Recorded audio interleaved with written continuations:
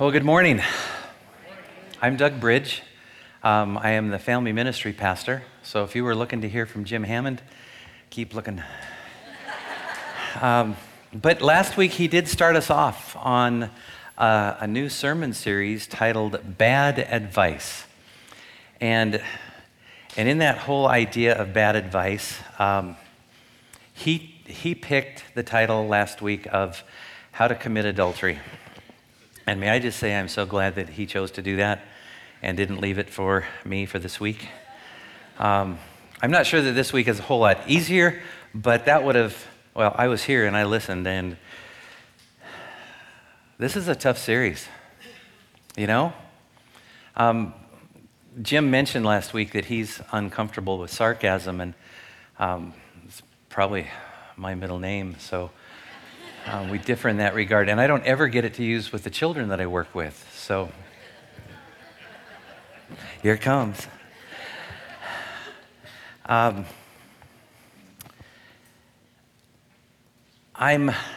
torn in sharing because addiction is a very, very real and despicable thing that has a way of reaching into lives and families and making a real mess. Let me give you a definition of addiction that I think helps us this morning. It's defined as compulsive seeking and use, even in the face of known negative health consequences. And can I just make sure that you understand we're not just talking about physical health there, okay? The broad spectrum of health. I'll give it to you one more time. The compulsive seeking and use, even in the face of known negative health consequences. And before I go any further, I want to make sure that I say to everybody in this room, if you are in that life right now, where addiction has its hold, if you've just come out of that and you've found freedom from that addiction in Christ, or if you're a family member or a friend who has been down that road with others, I want to make sure that you hear me say, I'm not trying to bury you in pain this morning. That's not my goal. I don't want to mock your situation. Not in any way do I wish to minimize the suffering that you've faced or may still be facing. And so some of you might say, well, don't we get enough of this in the news and other places? Do we really have to talk about this at church? And so to answer that question, if you can this morning, would you raise your hand if you've lost a family member or close friend to an addiction of some kind? And keep your hands up for just a second. Look around. You're not alone. And it's huge, isn't it? Thank you. I know that's tough. I waited 12 years for a little brother. I was an only child for 12 years. And you know where the story is going to end. I'm an only child again. At 37, his life ended. It was devastating. It was a life filled with addiction. And I love him. But it was tough for all of us. It's not just the person that's in that situation. It's all the rest of us that love them as well. And so I want to begin with this in a really simplistic way, which is why I work with children, because I don't get much better than simple. I've worked with children for a while now.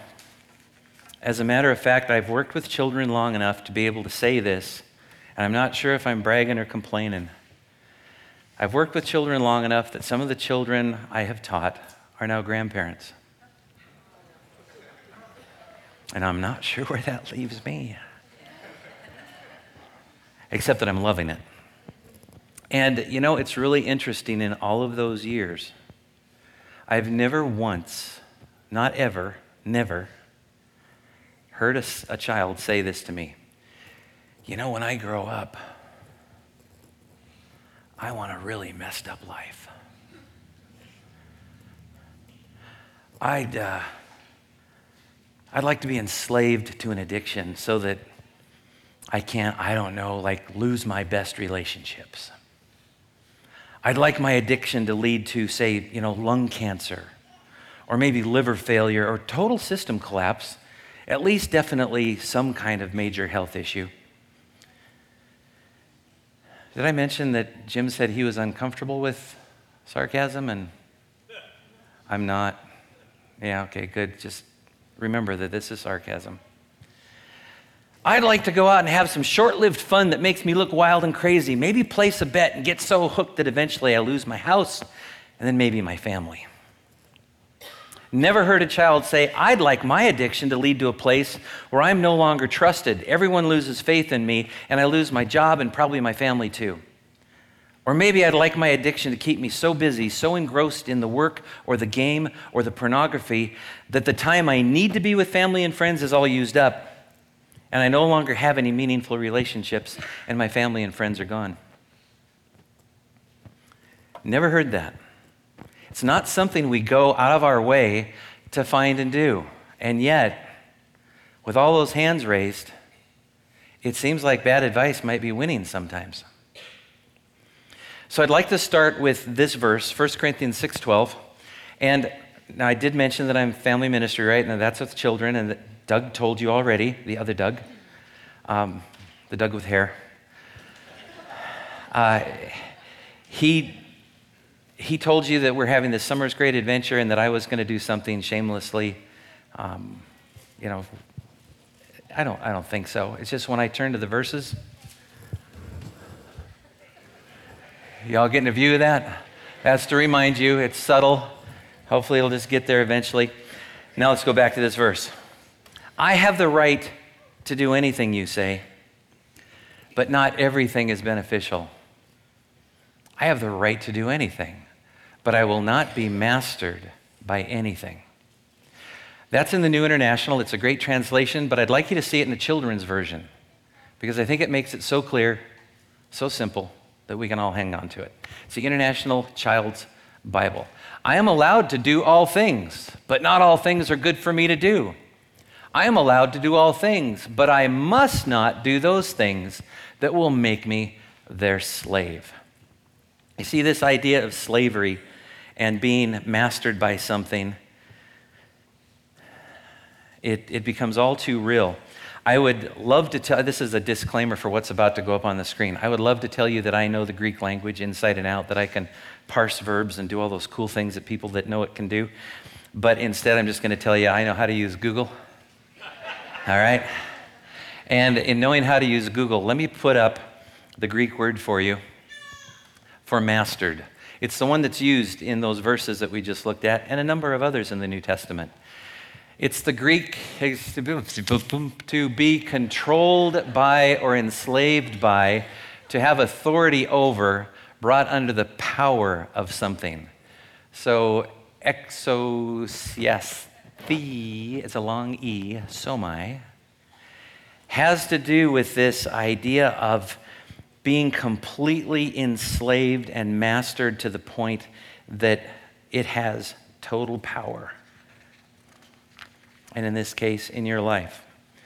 And I want to make sure that today you all understand that we're not just speaking about drug addiction as something that has mastered you. Because the question, the focus for today is, what has mastered you? And can I just read a short list? There's tobacco in all forms, weed, not like in the backyard, unless, and then we're talking a whole different story. Comfort food, social media, appearance, illegal drugs, prescriptions, caffeine, alcohol, pornography, shopping, video games, gambling. And interestingly, these are all symptoms of the real root problem. The first part of that real problem we're going to identify today as idolatry. Because you see, we allow whatever this addiction is to set itself up as a false god that we think we need to function. And without it, we don't function. And so it becomes our God. And I'd like to put a few ideas here together as well. I think most all of you in this room would agree that wood is a neutral thing. Like wood, like a tree, is neutral. It's neither a good or a bad. It's just there. And yet, did you know there's some scripture about wood and what we're talking about today? Let's go to that one. It's found in Isaiah 44. And I want to make sure these people get to see the back of my shirt. He cuts down cedars. That's wood. He selects the cypress and the oak, both woods. He plants the pine, another wood, in the forest to be nourished by the rain. Sorry, I slipped into children's church mode there. Okay? I know you know what those kinds of trees and things are. Then he uses part of the wood to make a fire. With it, he warms himself and bakes his bread. Yep. Can we keep going? Thank you. Then, yes, it's true, he takes the rest of it and makes himself a god to worship. He makes an idol and bows down in front of it. He burns part of the tree to roast his meat and to keep himself warm. He says, that fire feels good. Then he takes what's left and makes his god, a carved idol. He falls down in front of it, worshiping and praying to it. Rescue me, he says. You are my God. Rescue me, he says. Pornography, you are my God. Rescue me, pill or bottle or dinner plate. You are my God. Do you realize that the very computer that I used to put this all together so that I would have some notes to follow, where I looked up the Greek word, that same computer, like the wood in this verse, can be used for that kind of a thing, or it can be used for horrible sin. It can be used for that very thing that can tear families apart. You see, we're seeking to find what only God can provide. We're at a place, all of us, daily, where either God is filling the space and the place that he needs to have in our lives, or we're allowing something else to. When I'm stressed, do I turn to God, or do I want my addiction instead? When I need to relax, do I turn to God, or does my addiction comfort me instead? When I need to have some wild and crazy fun, do I turn to God and his people, or does my addiction make me feel alive instead? So let's start with the bad advice. We've talked about all of this. Bad advice number one. Remember, bad. Okay, we're not saying this is, if you take a quote out of this sermon sometime, you could really say that our church is crazy. So whatever you do, keep it in context. This is bad advice. Number one, remind yourself that you can quit anytime. It's really not a problem. Tell yourself not only that you don't have a problem, but anybody that tells you that you do, they actually have a problem because you don't. They're all wrong. Just shut them out. Make excuses. Maybe you're a victim and you're powerless to change. Maybe you've tried to quit and you can't. Maybe you deserve this. And besides, you're not hurting anyone. Whatever you do, don't admit that there's a problem. This comes with rationalizations like this. I smoke, but at least I'm not gaining weight. Online porn is better than having an actual affair, right? I may not be doing anything to help anyone, but at least I'm not doing anything that will hurt anyone. And a very real interesting thing that comes out of all this, you've heard this, right? The lesser of two evils kind of starts. Have you ever heard the correct ending for that? The lesser of two evils is still evil. Really? So let's move to the opposite of that, and let's go to godly advice. It comes from Jeremiah 3:13. Only acknowledge your guilt.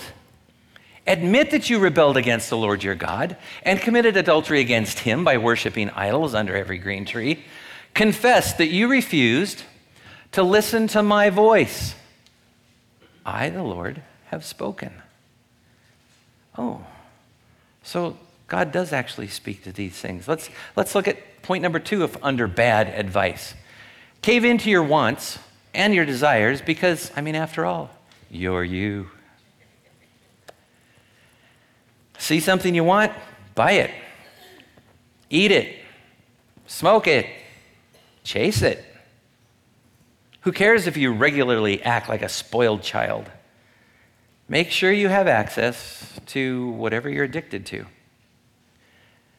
If pornography is your problem, whatever you do, don't put a filter on your phone or your computer. Hang with the wrong friends because then you'll have easy access to your drugs. Keep those donuts, candy, and ice cream nearby because you never know when you're going to have a craving. The godly advice. Galatians 5:16 through 17. So I tell you, live by following the Spirit. Then you will not do what your sinful selves want.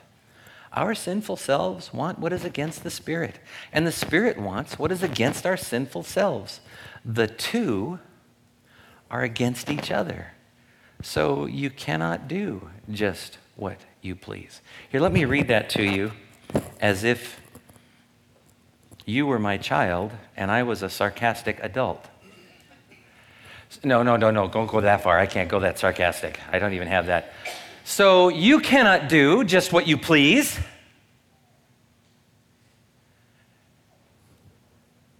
And yet, what are we always asking ourselves? What are we always asking each other? What do you want to do? Oh, I don't know what you want to do. Let's get in trouble. And bad advice just keeps right on rolling. Let's look at our next bad advice. Number 3. I put this up here in the nice way. I just want you to know. Because I'll read it to you the not so nice way out loud, but we won't put it on the screen. Don't tell anyone about your dirty little secret. Don't tell anyone about your little secret. Because, you see, sin grows best in the dark. So keep it there. You don't want people praying for you, or worse yet, offering to hold you accountable. You don't need rehab. You don't need a support group. Around here, it's why you hear us say so often, and maybe some of you can say it with me if you know it, don't do life. Yeah. Don't do life alone. The godly advice that goes with this is from Proverbs 28:13. People who conceal their sins will not prosper. But if they confess and turn from them, they will receive, it's like rain in the desert. They'll receive mercy. What a wonderful word. Mercy and grace. Wow. Great words. Point number 4 for bad advice. You can do this on your own. You don't need God or his power. You ever thought you'd hear those words from a upfront Sunday morning at church thing? You can do this on your own. You don't need God or his power. So you recognize the dripping sarcasm, I hope. Interestingly, these are all symptoms of a problem. We talked about the first part of that being idolatry. Now we're looking at the second part. Pride. I've got this. I can handle this. It's good. I'm good. Don't bother me. Here's the godly advice. Pride leads to destruction. A proud attitude brings ruin. You're saying, well, where's the godly advice? Don't do that. Don't be there. Don't think you can do this on your own.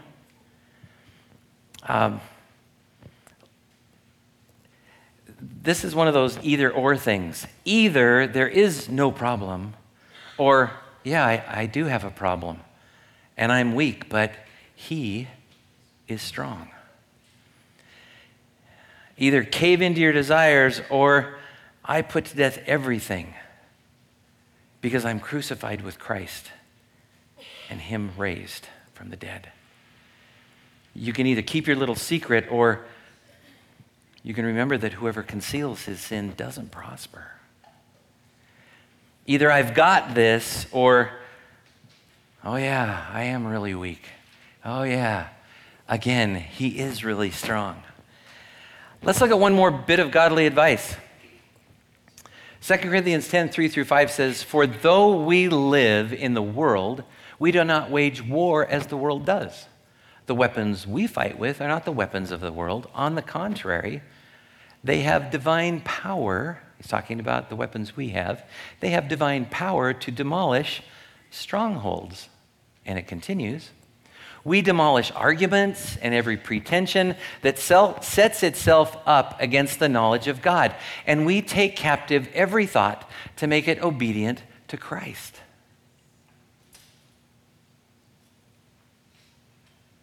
Yeah, no, same response. I got all 3 services now.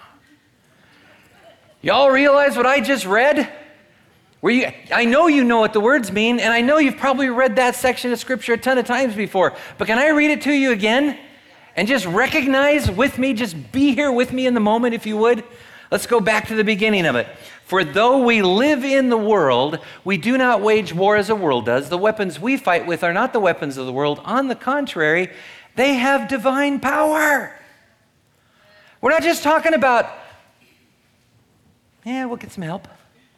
Divine power, and what can they do? They can demolish strongholds. Like addictions. Yeah. Hey, and there's more. We demolish arguments and every pretension that sets itself up against the knowledge of God. And we get a load of this, folks. We take captive every thought to make it obedient to Christ. Maybe I needed to read it better. Okay. The deal here is that God's grace is not a magic pill. Oh, is that all? Oh, now I'm cured. But it is a daily relationship. I love the fact that it took us, I don't know how many millennia, to get to a place where even in our culture we said, you need to find a higher power. It's like, really? You stole that from a really good book. It's a daily relationship. I need Christ's power. And you know what else I need? I need God's people. I need that. Without Christ's power and without God's people, do you see where idolatry and pride have no boundaries? So the question again is, what has mastered you?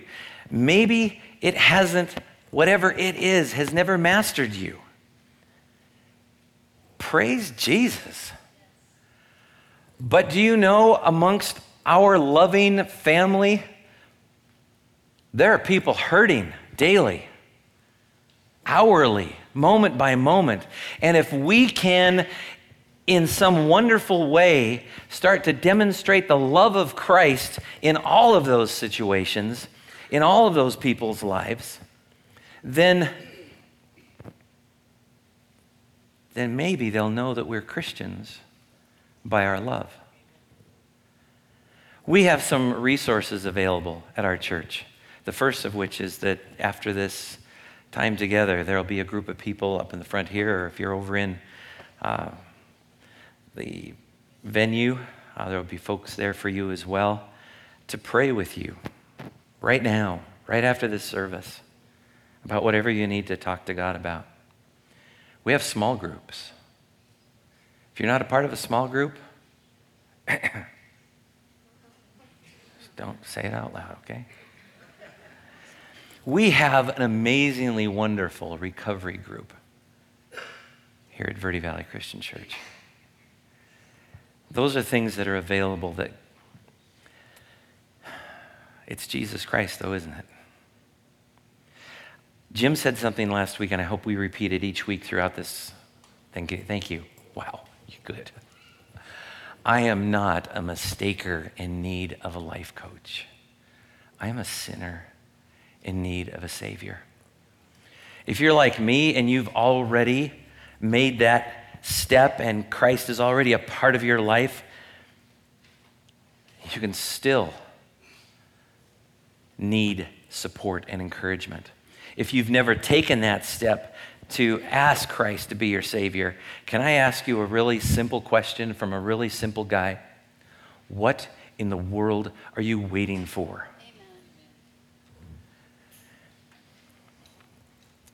Galatians 5:1, if you would, please. Plant your feet firmly, therefore, within the freedom that Christ has won for us. I didn't win the freedom for me. Christ won it for me, and he won it for you. And do not let yourselves be caught again in the shackles of slavery. Isn't that what we're talking about this morning? These shackles of slavery? Shackles of pride. And what a joy when we see somebody like Phyllis who said, and then Jesus changed my life. We just have to give him that opportunity. If you want to pray along with me in this prayer, you're welcome to. I'll just pray it for us together out loud. Dear God, your wonderful plan for my life to be mastered by no one or no thing except you. And it is only you that I can trust to lead me. God, I want to thank you for what you have made available to me. So where my life is mastered by anything other than you, please help me to take the steps necessary to trust you and only you to bring me true freedom. Holy Spirit, I invite your power and purity into all of my life and into all of my relationships in the powerful name of Jesus. Amen.